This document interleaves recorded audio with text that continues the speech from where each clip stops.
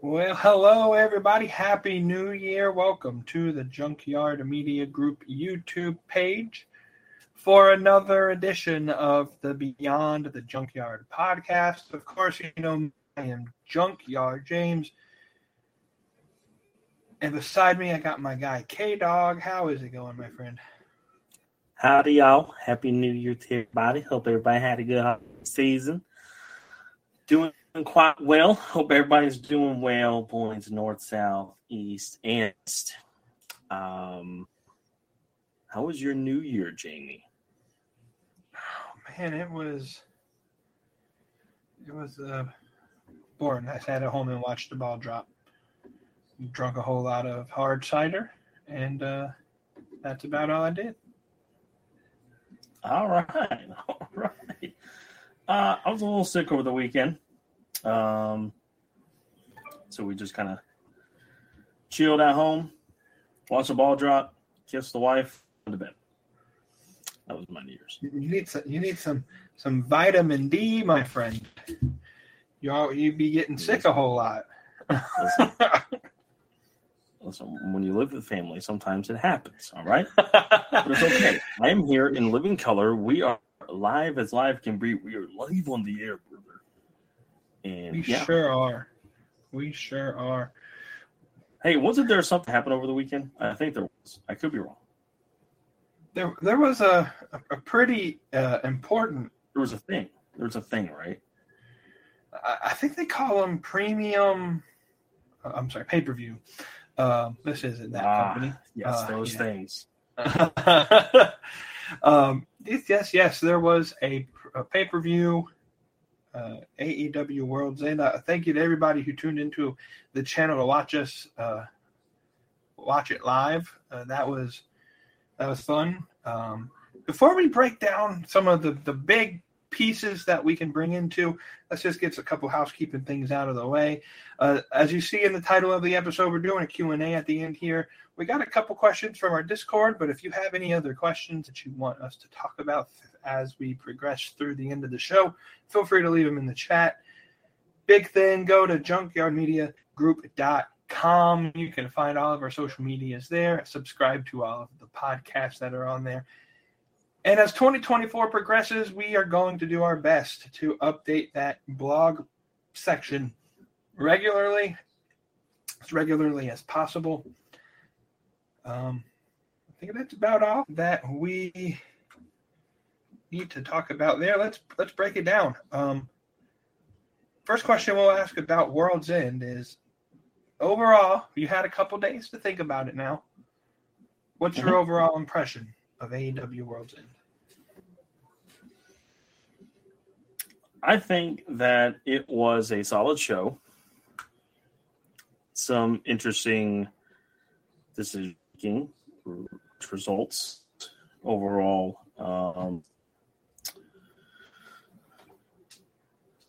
Advanced or progressed storylines throughout the show.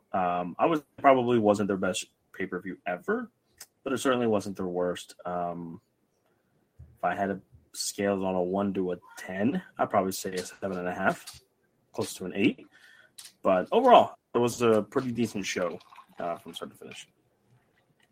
Yeah, I tend to agree. I think I put a tweet out there on my personal Twitter account that said it wasn't AEW's best pay-per-view of at least 2023. And if I had to rank all of 2023, it probably ranks near the bottom. But 2023 was just, they had so many good pay-per-views. But compared to some of the stuff that like WWE put out, like that, it was a really good show.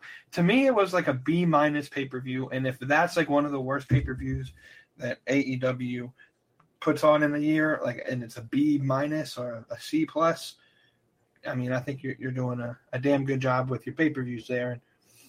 And agree with that. Just a couple big points that I want to bring it up, and then we'll kind of lead into where we think storylines may be going. Let's talk about that the ending of that Christian Cage and Adam Copeland match.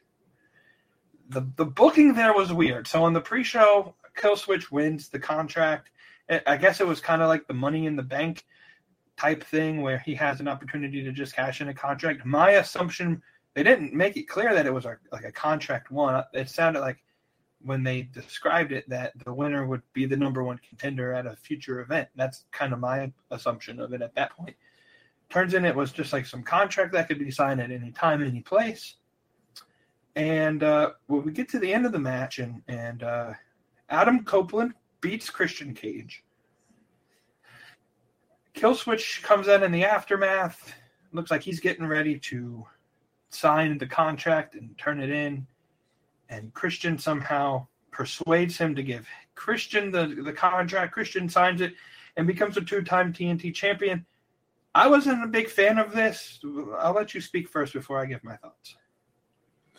Boy, if this doesn't have like Memphis style booking all over it, this has got a double J Jeff Jarrett ring to it. To be honest with you, I don't hate it. It's a much different finish than I think we've seen in a while. It's something different, and I'm always going to applaud. Maybe applaud to too strong of a word. I'm always going to appreciate the fact that when companies try to do things differently. I may not love them, may not like them, may not hate them.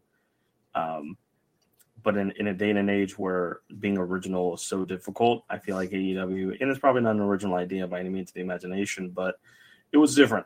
It was something different. We weren't expecting it. It was something that kind of came out of left field. It made sense, though, for the fact that,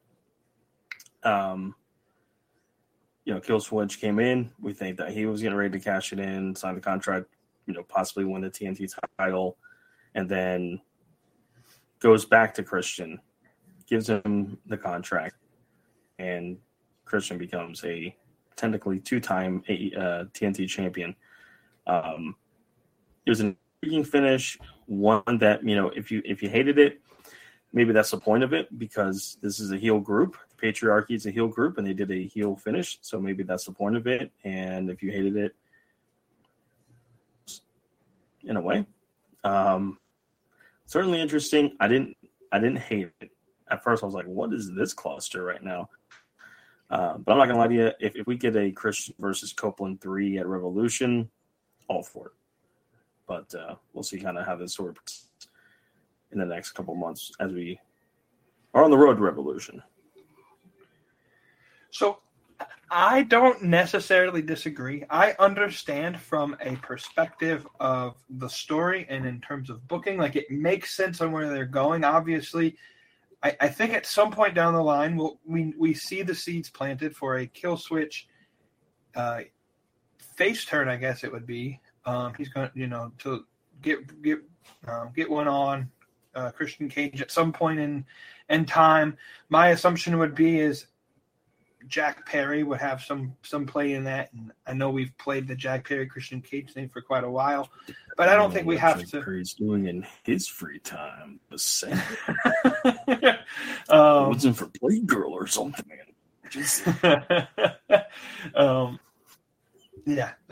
But I don't think the execution of it was absolutely perfected, and I kind of agree here with Wavy D, DJ Wavy D. They ended Christian's title reign, which I don't necessarily have a problem with ending Christian's title reign, but it made Killswitch look dumb, and I thought about it this afternoon when I was coming up with like segments of how we're going to break down this show. Damian Priest holds the Money in the Bank contract in WWE.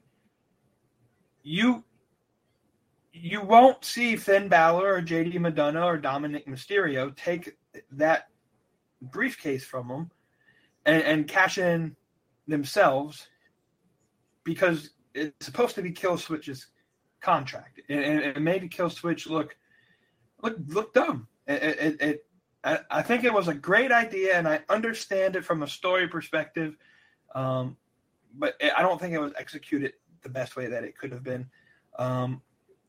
Let me play devil's advocate. There, go ahead. Yeah. Finish your thought. Yeah, I was going to say, at the same time, what does this do for Adam Copeland? We're going to have probably another 3 months with him and Christian Cage working together, leading up to maybe Revolution. If that, maybe so. I don't know exactly what the direction of that will be, but you give Adam Copeland probably his biggest win in AEW just to immediately give him a really bad loss. I think just losing the belt and just in that fashion. I wasn't a big fan of the execution. I understand the storyline. I think in another way, you make this pre-show match not mean as much as even if they did the same thing, but on Dynamite the next Wednesday, it would have made a little bit of more sense. But as it currently sits, Adam Copeland will be the shortest reign of the TNT Championship, officially at 3 minutes.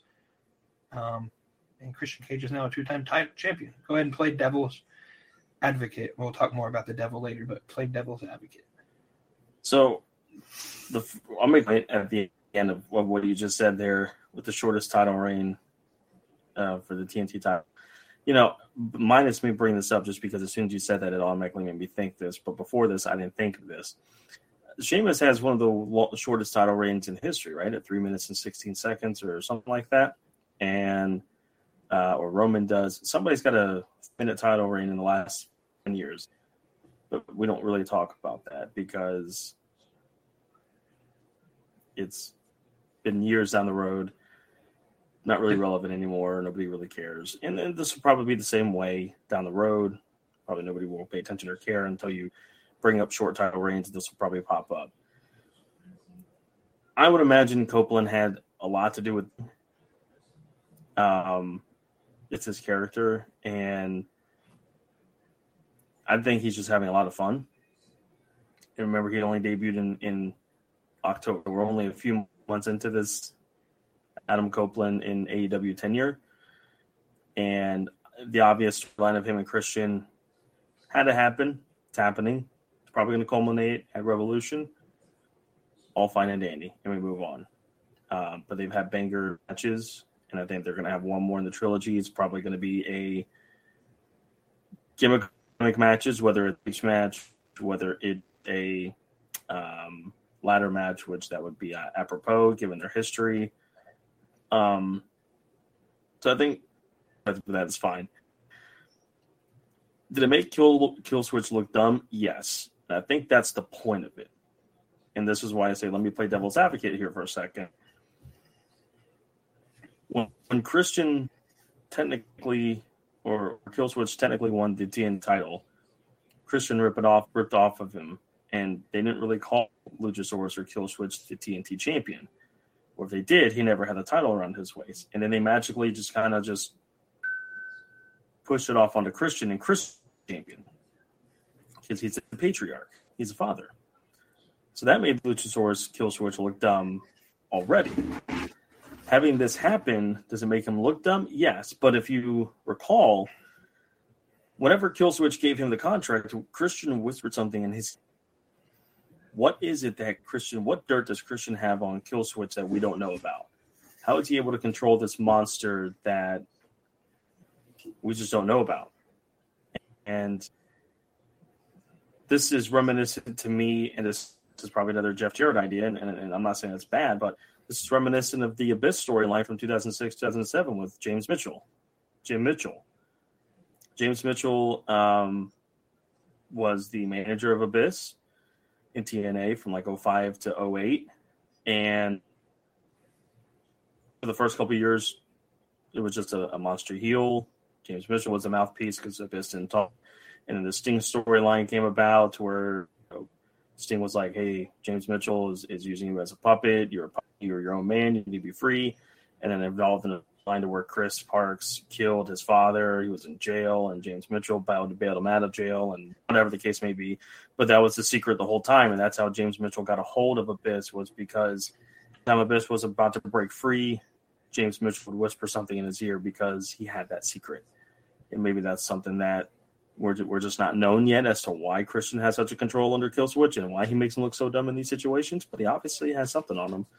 And maybe that's the point of it, is we've already seen that happen before, so they're continuing with that. But it is an interesting booking. It's an interesting decision.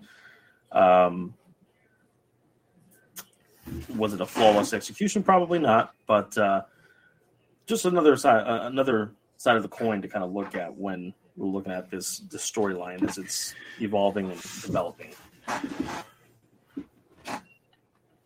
Fair enough. I got a couple other things I want to kind of briefly get to in terms of Worlds End.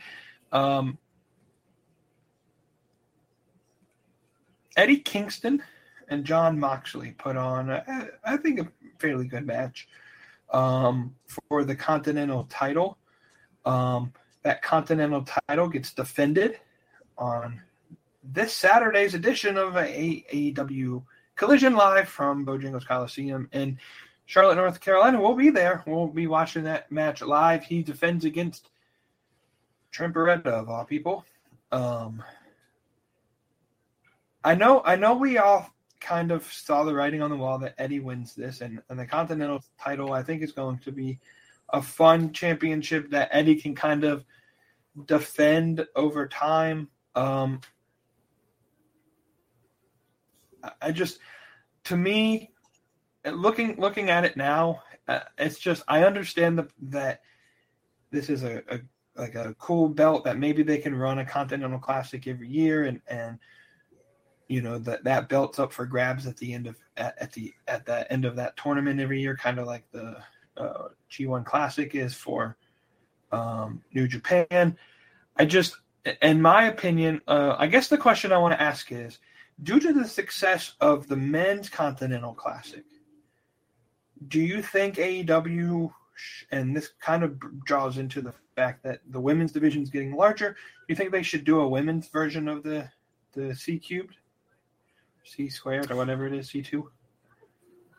Yeah, I agree. They absolutely should. You can bring in, the tournament wasn't even like the Cruiserweight Classic or the Mae Young Classic, where they brought in a bunch of different outside talent into the tournament.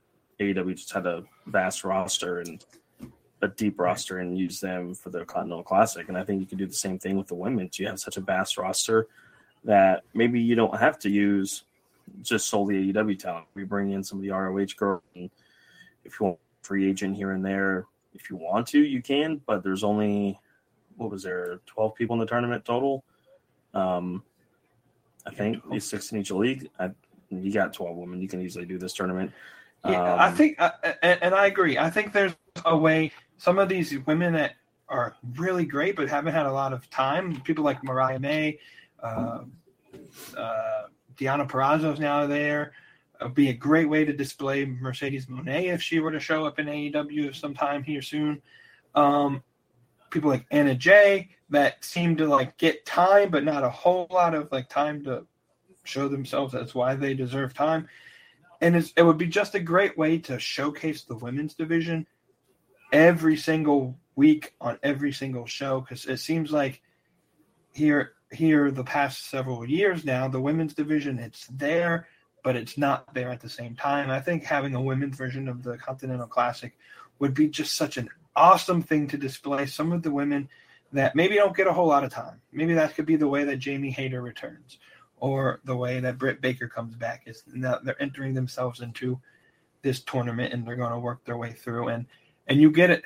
And as much as I hate that we would have to add an additional title to an already loaded title company. There's so many championships in AEW, probably too many. I think for the women's division, we need an extra title. More than the men would need an extra title. So whether that is a women's tag team belt, or the women's Continental Classic belt, something there that can allow the women that aren't maybe in the main picture, the Toni Storms of the world, to kind of still have their moment.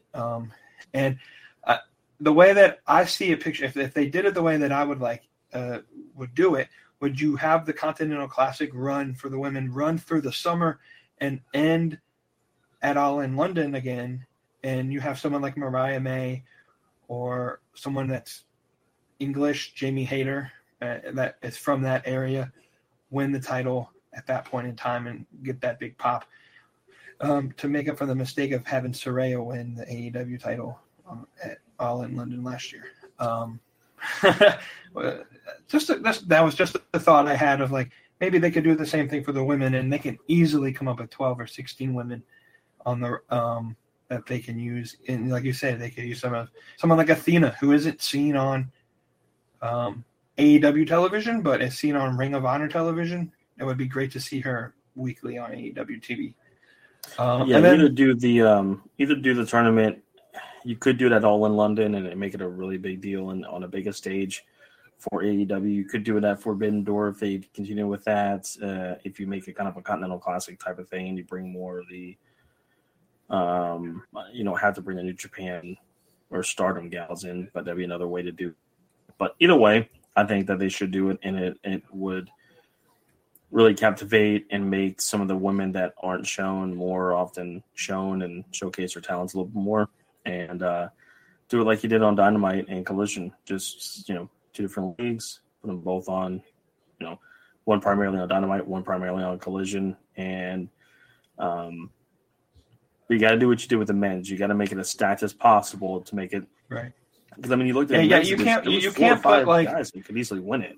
Right. You can't put like Penelope Ford in there, and like you'll have to have a couple like really solid women, the Britt Baker, Jamie Hayter types, and stack them like you did, and then put in a couple of young people like I can think like a Billy Starks or something like that, and maybe have like Eddie was the underdog story because he lost his first 2 matches and came back to win the whole thing. You'd have that underdog story with someone like a Billy Starks or an Anna Jay or someone. Maybe they don't win the whole thing, but they have that underdog story of like, we made it to the finals and then we lost to Britt Baker or Jamie Hayter or someone like that who's considered to be one of the best in the company. Right. Yeah, I agree. I think that's Tony Khan. Hey, let us be your bookers for that, and we'll get that going for you. And then the last thing I want to kind of talk about leading in out of World's End, probably the biggest thing World's End related, is MJF loses the AEW championship. Adam Cole is revealed to be the devil with Wardlow, Roderick Strong, Matt Taven, and Mike Bennett as the masked men. I guess just kind of as quick as we can here, something that kind of intrigued me. One is I just wonder what the motivation for having certain people in this faction is for. Before we break down that, thoughts on Maxwell Jacob Friedman losing the belt, and also he was removed from the AEW roster page. Legit? Is this legit? He hasn't signed anywhere yet? Is this a work? A little bit of both? How do you think they play that? I think that it is a work. I think that MJF will come back. But if he does leave to go to WWE, hey, he got me. Joe had a good match, and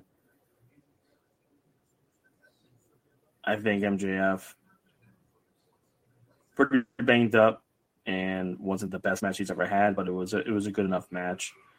Joe winning is a testament to Joe and the belief that the company can put their faith in him, and he can put the promotion on his back and carry the world title and do a good job with it. So it's cool to see him get something that he is earned, and hopefully he has a really good title reign. Was it shocking that Adam Cole was the devil? No. But sometimes the things that are sometimes obvious are the right way to do it and are the right plans. Mm-hmm. I think they executed it pretty well for the most part. It's just a matter of now, where do we go from here with this group? And I thought that they did a really good job on Dynamite with planting the seeds for potential stories and how this is kind of going to be kicked off. And I thought overall it was a good execution, made sense, and Now it's just a matter of when does MJF come back? Does he get an automatic title shot? Does he need to build his way back up? And how well does Joe do with his title reign going forward now? Yeah, absolutely. I agree with you. It wasn't shocking per se. Like I came in thinking that Samoa Joe was going to win the match, and as much they executed the entire storyline so well that when Adam Cole was revealed as the Devil, you still didn't think that it was going to be him until they revealed it was him. And I agree. The segment on Dynamite last night was fantastic, and it sparked seeds for already. I don't know how long the storyline is. They're planning on letting it go. They've already planted seeds for Wardlow maybe to turn on Adam Cole, and I love that they've already planted that seed. And Cole said, "When I'm back and I'm healthy, Wardlow's just going to give me the belt." And that's what kind of made me think, like, what's the motivation of every character that's in what's called the Undisputed Kingdom? What is their motivation for joining it? Real quick, let's answer this question. Is Joe going to be a transitional champion? There's a possibility. There's a possibility that he is. I think he has a very good, long, maybe a 6 to 8 month title reign. I see either Hangman, Adam Page, Will Ospreay, or Swerve Strickland as the next champion. And as of yet, it seems like Swerve and Hangman are fighting each other. And Ospreay hasn't officially joined AEW officially in an official capacity. I don't think his contract with New Japan's up until the end of February, which is why everyone's thinking his first appearance as an AEW wrestler will be Revolution at some point. But I don't know if you can call him transitional, because I think he's still going to have a really good reign, and it's not going to be something where like he has a 3-month title reign and loses it at the next pay-per-view just to push somebody in. I do think though it wasn't supposed to be Joe to win the belt originally. I think that the idea was going to be for the Devil to be revealed at what was the pay-per-view before World's End? Was that Wrestle Dream? Full Gear. It was going to be Adam Cole. Unfortunately, he got hurt, and so they had to delay it a little bit. I think Adam Cole was supposed to be revealed as the Devil at Full Gear, and Adam Cole was going to take the belt off of MJF originally at World's End. I think that's what the original story was going to be. I don't have any insider knowledge to say that that's true or not. That's just kind of my opinion, that they had to play around a little bit. But I think Joe deserves a title run, and I can't say off the top that he'll be transitional. But let's go motivation here. It's easy to say what Adam Cole's motivation was for creating the whole thing. He wanted to get back at MJF because they had a draw in that title match. MJF wouldn't fight him for 5 more minutes. Adam Cole befriended him during that whole tag team thing where they were made tag teams. And the story there is Max finally let his guard down and let somebody in and begotten a friend.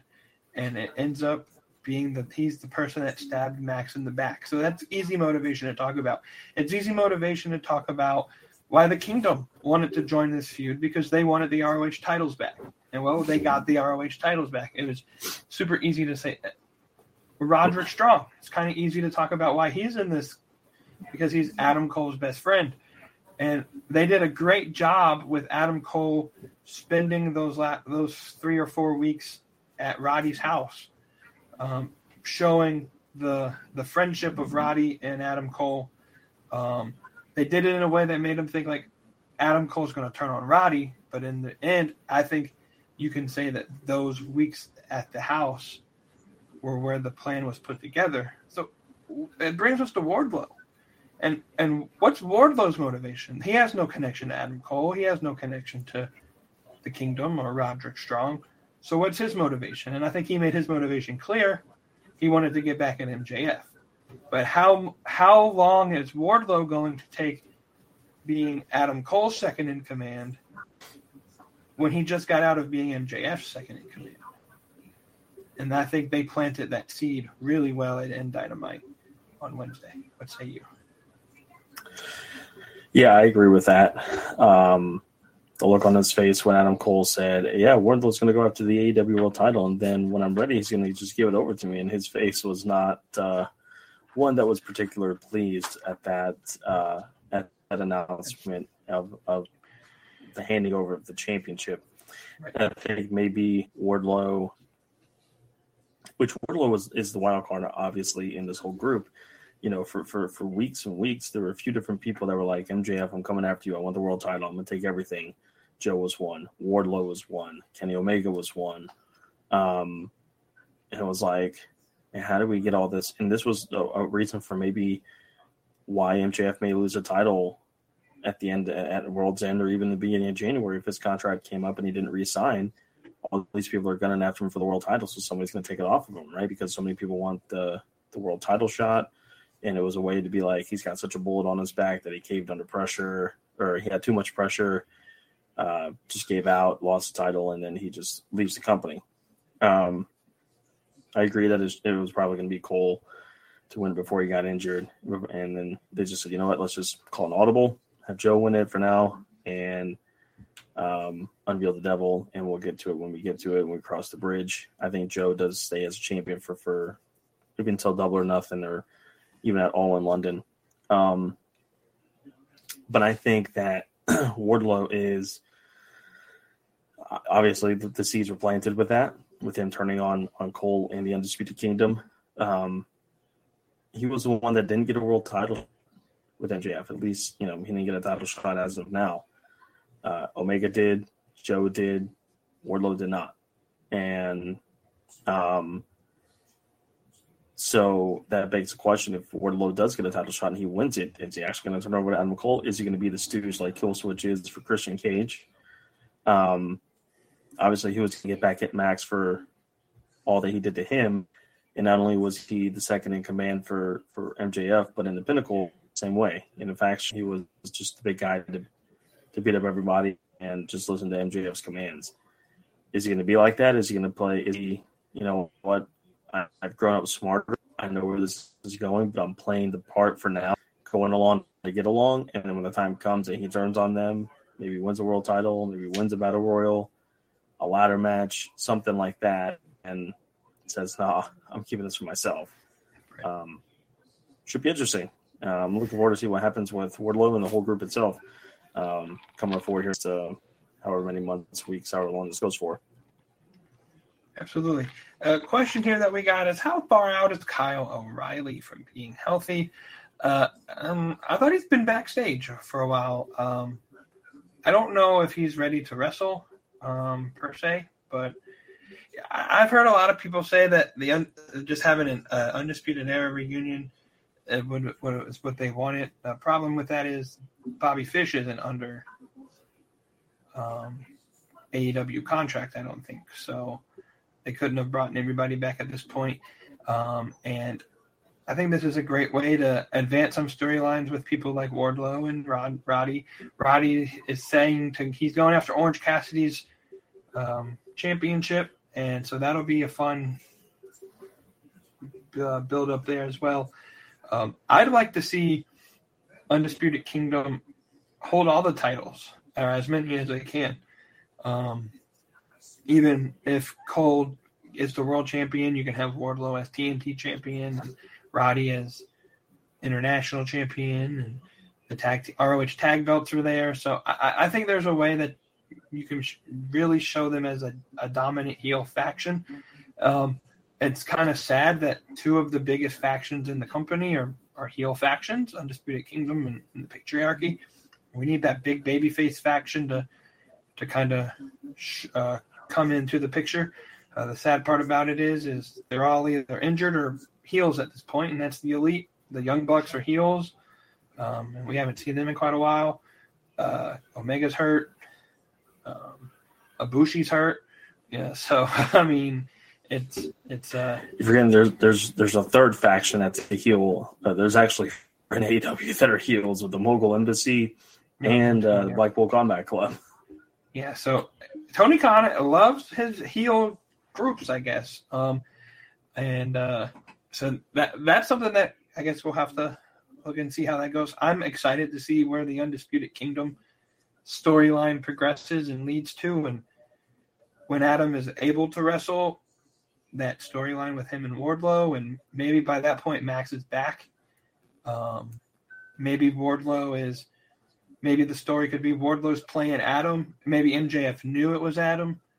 Wardlow's playing Adam, and he's helping his guy Max out when he officially comes back. I don't know where the story could lead. I think there's going to be a swerve somewhere down the line. Not a Swerve Strickland, but a swerve. I'm excited to see where that goes. Dynamite, now, it left a lot of development for characters.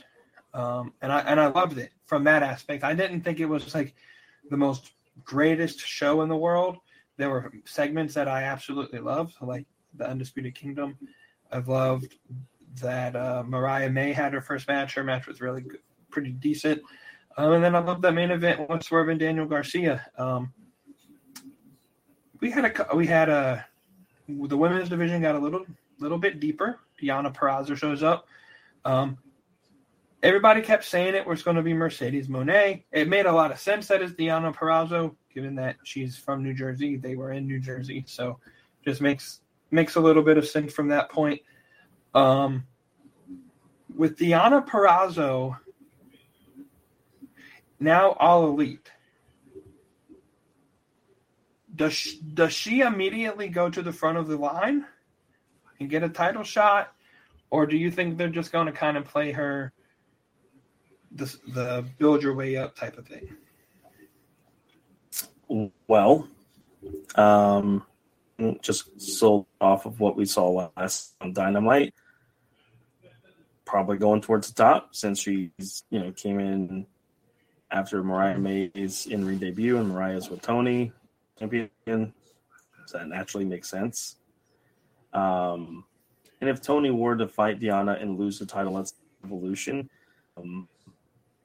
Tony won that title, I believe, at Full Gear, so it's almost a 4-month title reign. Wouldn't be bad, but I think the women's division in general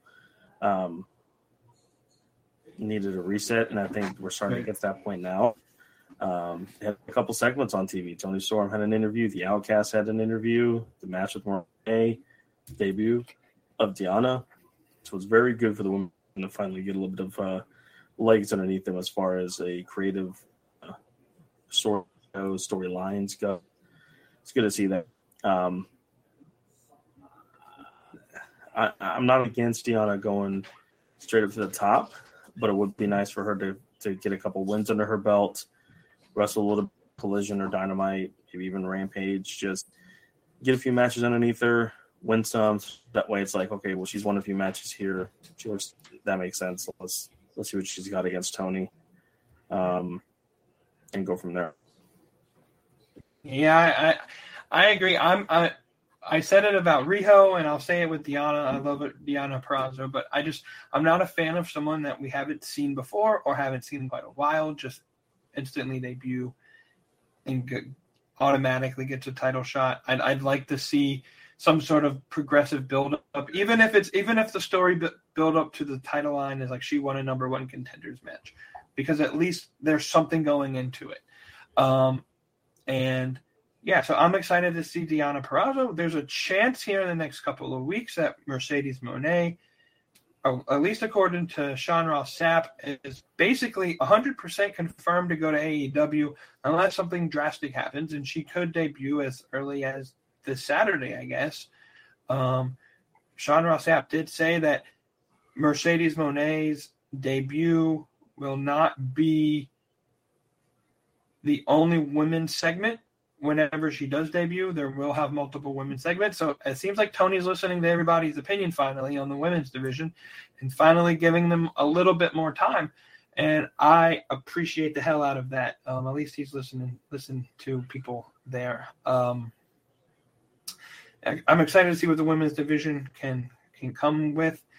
And hopefully they can grow that there. And then Swerve and Daniel Garcia put on an absolute great match. And after the show went off the air, Tony Khan. This is actually one of the questions I think in the Q&A section, but we'll go ahead and discuss it now. Tony Khan went out there and said, "You're going to see a whole lot of Daniel Garcia." And even today, I think they had an exclusive, like, behind-the-scenes interview on AEW social media channels with Daniel Garcia talking about what he's going to do in 2024. The question is, there have been rumors of Daniel Garcia leaving when his contract is up. So do we think he stays with AEW? I want to read the whole question in its entirety to make sure that we're basing the question correctly. The question was, what are our thoughts on Tony trying to talk up Daniel Garcia, especially with his contract coming up?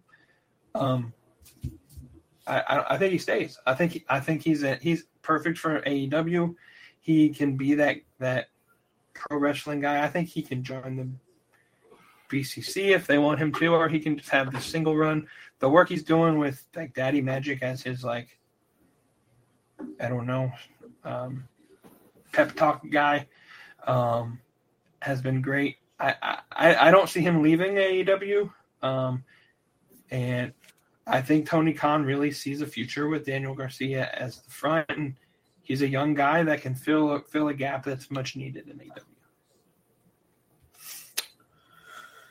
Yeah, first of all, let's talk about Daddy Magic's commentary last night on Dynamite. I thought he was actually kind of a natural at that. So if the old wrestling gig doesn't work out, let the man work on commentary.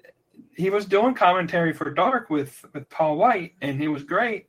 Or was it Dark Elevation? Maybe it was one of the Dark shows before they canceled it. And he was awesome. I like his commentary.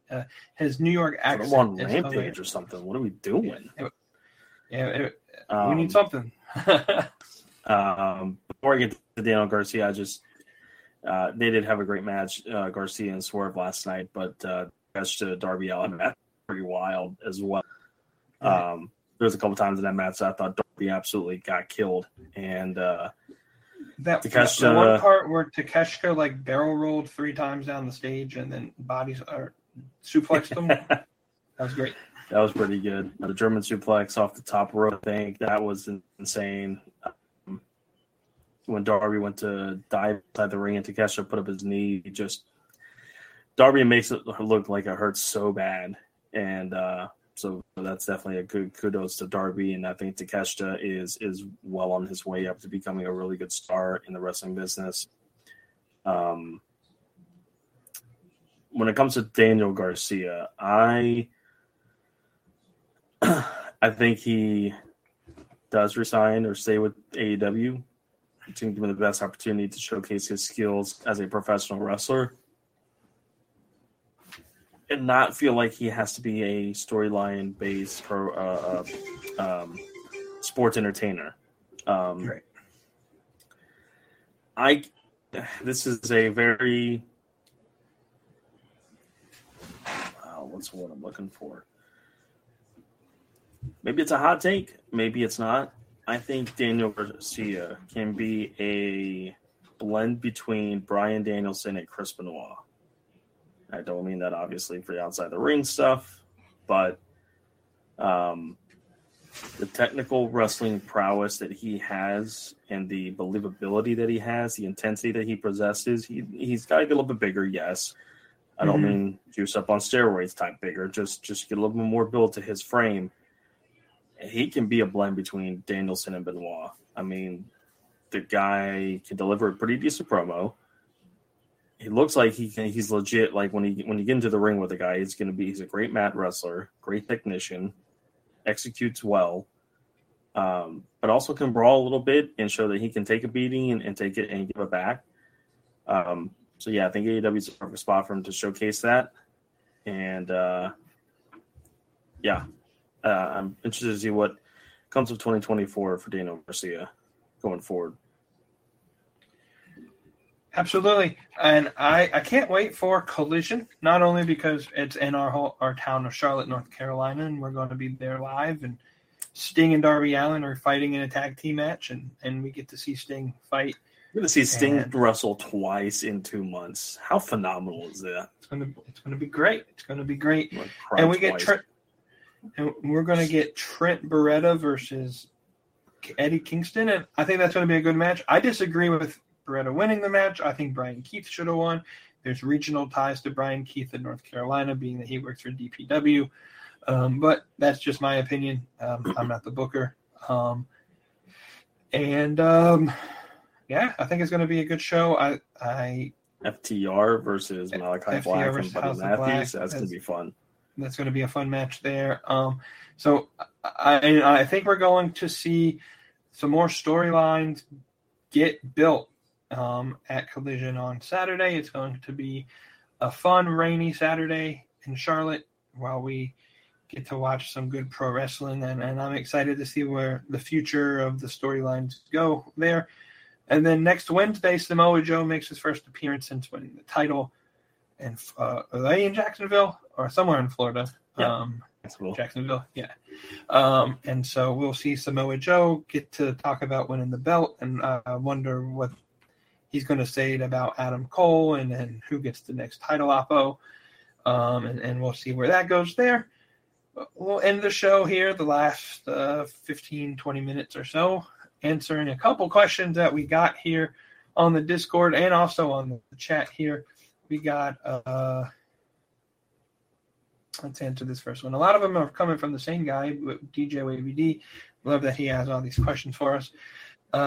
He says, do you guys have any problems with AEW playing off of or including too much of what they did, or I guess other wrestlers did outside of the company, instead of just creating a wrestler from the ground up like WWE does a lot, even though they do it to a downfall a lot of times? I like the fact that AEW kind of opens that fourth wall between what somebody did in other companies and what somebody did in AEW. I like the fact that at WWE, I think they build their wrestlers from the ground up, more so for the copyright. They can copyright somebody's name. So, for instance, when Maddie Renkowski just signed with NXT, she is a former NWA Tag Team Champion or ROH Tag Team Champion, something like that. She does a lot of work with Mission Pro Wrestling with Thunder Rosa, but she's going to have to change her name. She can't go by Maddie Renkowski because WWE is going to want to copyright and make money off of her name, and so they're going to have to build a new character with a new name. Same thing they did with someone like Damian Priest. He was Punishment Martinez outside of the company. And even still, WWE kind of throws them subtle hints that they worked outside of WWE at some point. I think both companies have their reasons for doing it, and I think neither are wrong, neither are 100% correct.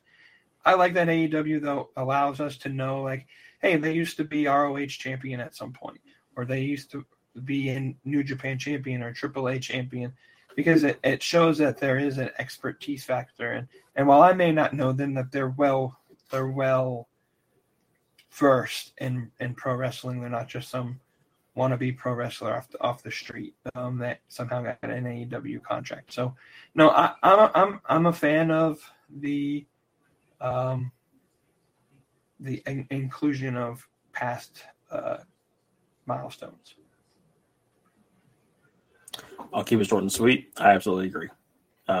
Basically, you took all my talking points there. So, I agree. And like you said, neither are wrong, neither are right when it comes to WWE building up their guys from the ground up, guys and gals, and AEW kind of playing off of what they did outside the promotion. neither company's right, neither company's wrong. Both are unique in doing so, cool for doing so. It makes them different, and that's what's good, is that they're both different. I enjoy. I like when they do that.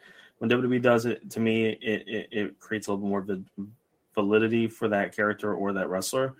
Not everybody needs it, certainly not. I don't think a WWE, when they're talking about Maddie Gronkowski, they don't need to say, well, she went by her real name and Mission Pro Wrestling and they don't need to do that. But, whenever AJ Styles debuted, they made sure to say, hey, this guy was a former IWGP World Heavyweight Champion. Right. They really weren't working with TNA, so they didn't mention the TNA stuff. But it's cool when they do it for the right guys, but not everybody needs it. And it's also cool to see them do it from the ground up. And on the hand, for a company like AEW, I feel sometimes it's necessary to do that. So that way it shows that the wrestler that's on TV is credible. And for a company that's still young in its infancy, to say, hey, this guy is well-versed outside the promotion in AAA or NJPW, MLW, ROH, whatever, that this is a legit wrestler on the indies, a legit wrestler outside the company. We're bringing in a really good name type of thing and trying to show more validity for that character that they're showing on TV.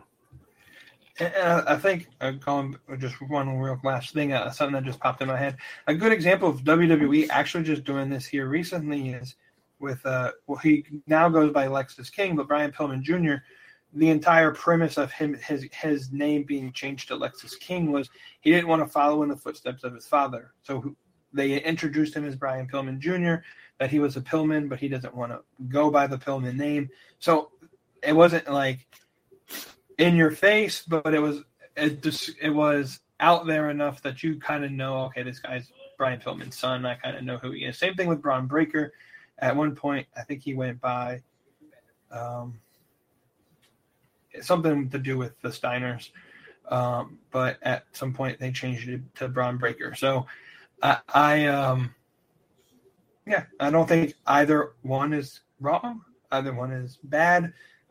So let's move on to some of our Discord questions. Again, if you're here watching and you have anything you want us to answer here in the last 10 or 15 minutes or so, feel free to share it in the chat. We got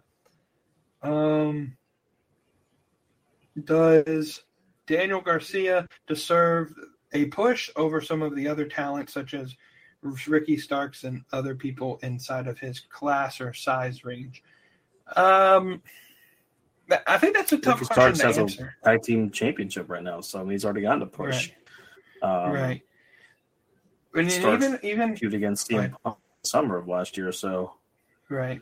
I think it's fair for Daniel Garcia to do. He's been with AEW for almost 2 years now at this point. Went through the whole thing with the JAS and got lost in the shuffle, and you got to shuffle the deck a little and create new stars and try to push guys to see what the crowd likes, and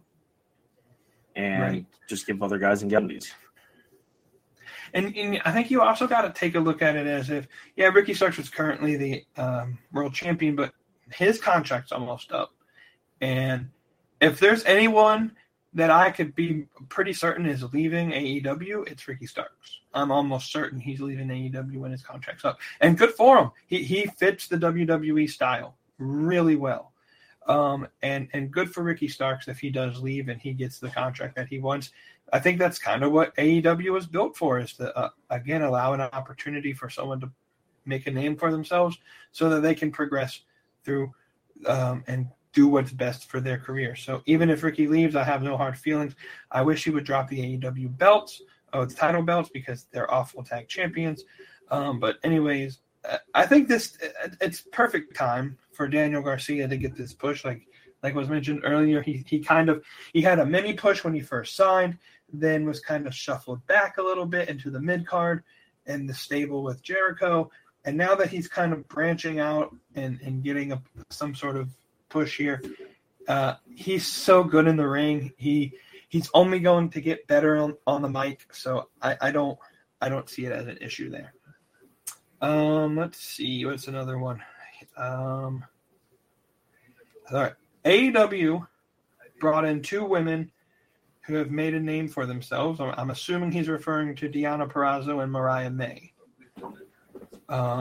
Do you prefer him bringing in two lower name workers instead of just bringing in one big name like Sasha Banks? I think he's bringing in all three. That's just my opinion. Is he's getting Mercedes Moné and Mariah May and Deonna Purrazzo and probably a couple other. And Tony Khan said he's going all in the women's division and free agency. I think you could see a lot of women in the future here be introduced, which is why I think it's a good opportunity to create a women's Continental Classic this summer. Anything to add there? Was the question more so just bringing in two women like Mariah and Deonna versus Sasha Banks, or right? Just so okay. Would you prefer him, I guess, bringing in two women that I guess their talent combined equals the star power of like a Mercedes Moné? Gotcha. Yeah, I agree with you. I think both are coming to AEW. As long as they get that TV time and they make room for the women in the storylines. Oh no. This always happens when he talks. Hold on, let's see if I can pop him back in here.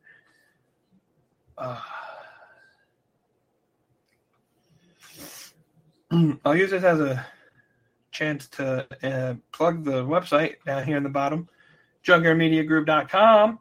junkyardmediagroup.com. Hey, he's back. You were talking and then you left. Watch. The first T-shirt on the website is the and now your weekly internet watch is sponsored by it's just going to be the logo. It's just going to be the logo reconnecting or something. That's all we see on the screen. Reconnecting. Network reconnect. Mm-hmm.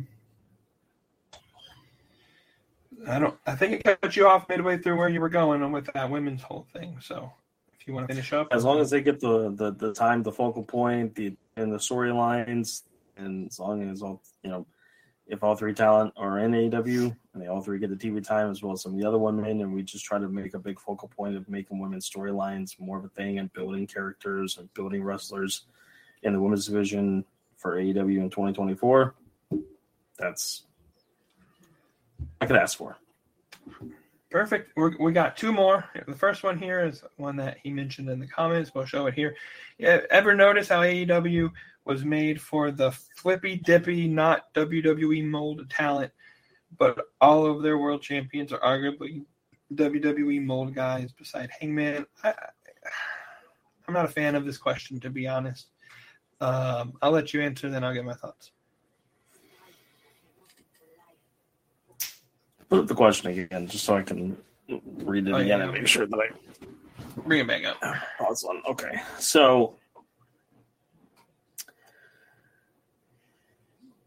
isn't that the goal of AEW is to be an alternative and create an alternative version of what the world champion should be or what their champion should be like? The WWE version of a world champion is this polished, perfect, built-up guy that just sometimes looks too good from I wouldn't say wishy-washy, just very corporately based, structured person, wrestling, wrestler-wise, promo-wise, whatever. When you're an alternative, you don't want to see former WWE guys always be the world champion. Yeah, Jericho was, and Moxley was, Punk was, but MJF, Hangman, those guys were not WWE's. And I think that, you're going to start seeing a little bit more of those quote-unquote AEW homegrown guys starting to get chances for world championships and hopefully winning them. Swerve, down the road, maybe we could see a Wardlow, things like I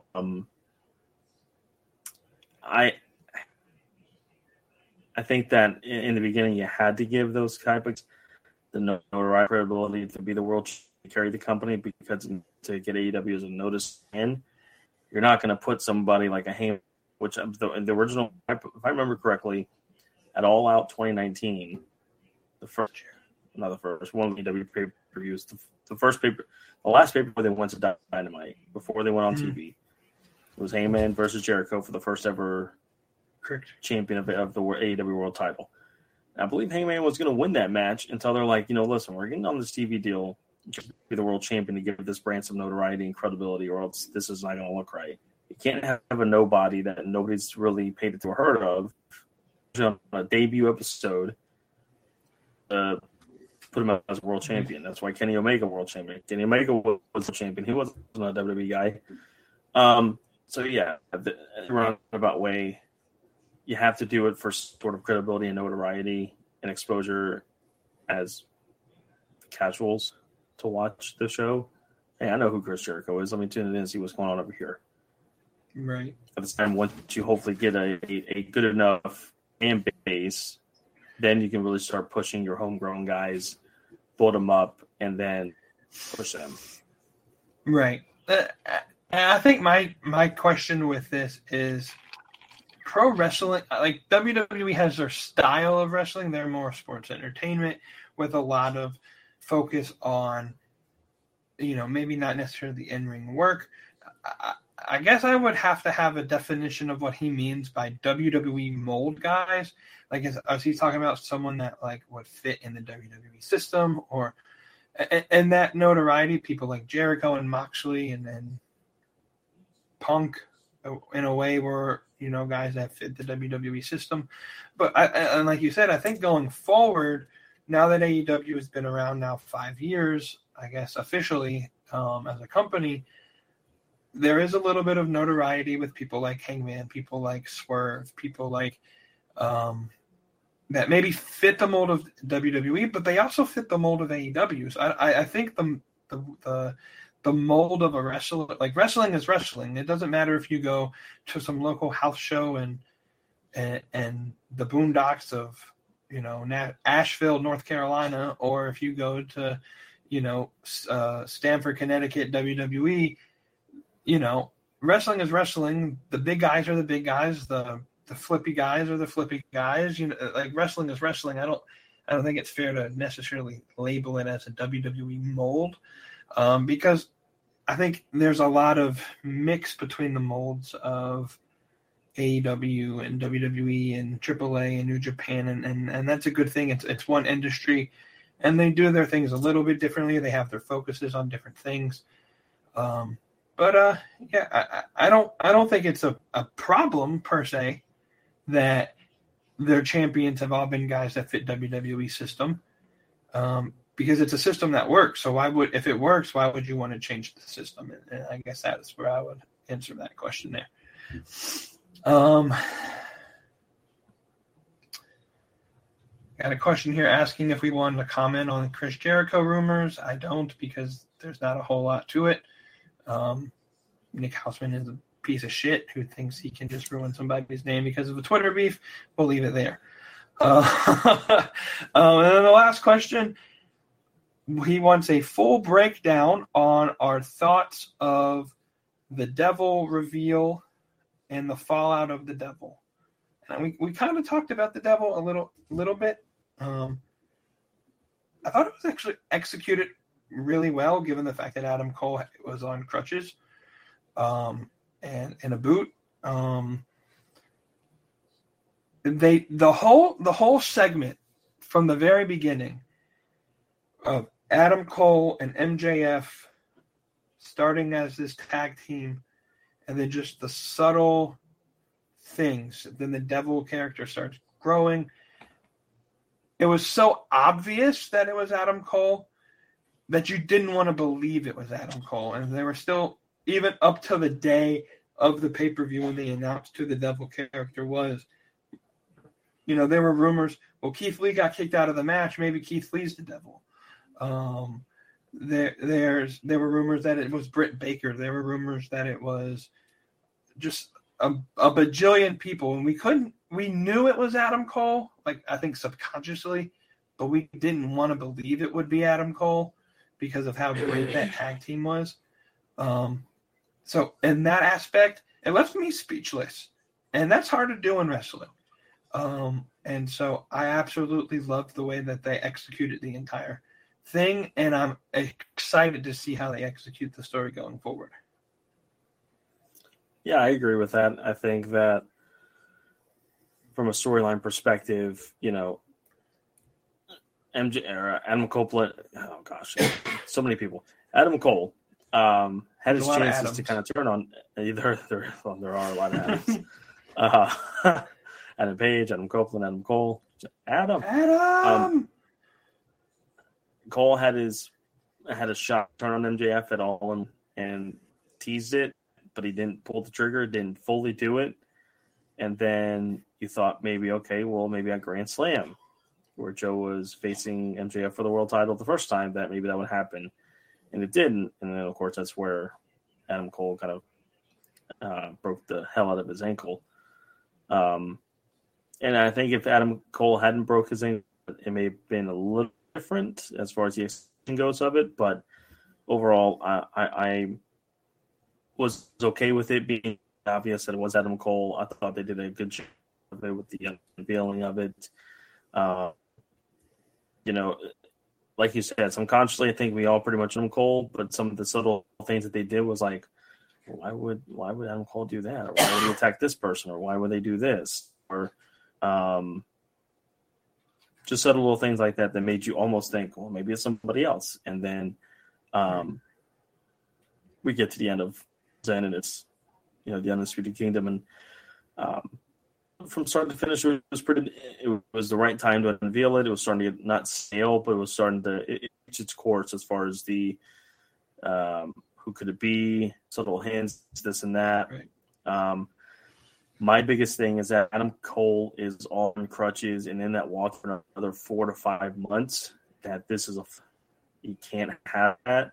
And I'm not trying to say you need to rush the guy back by any means.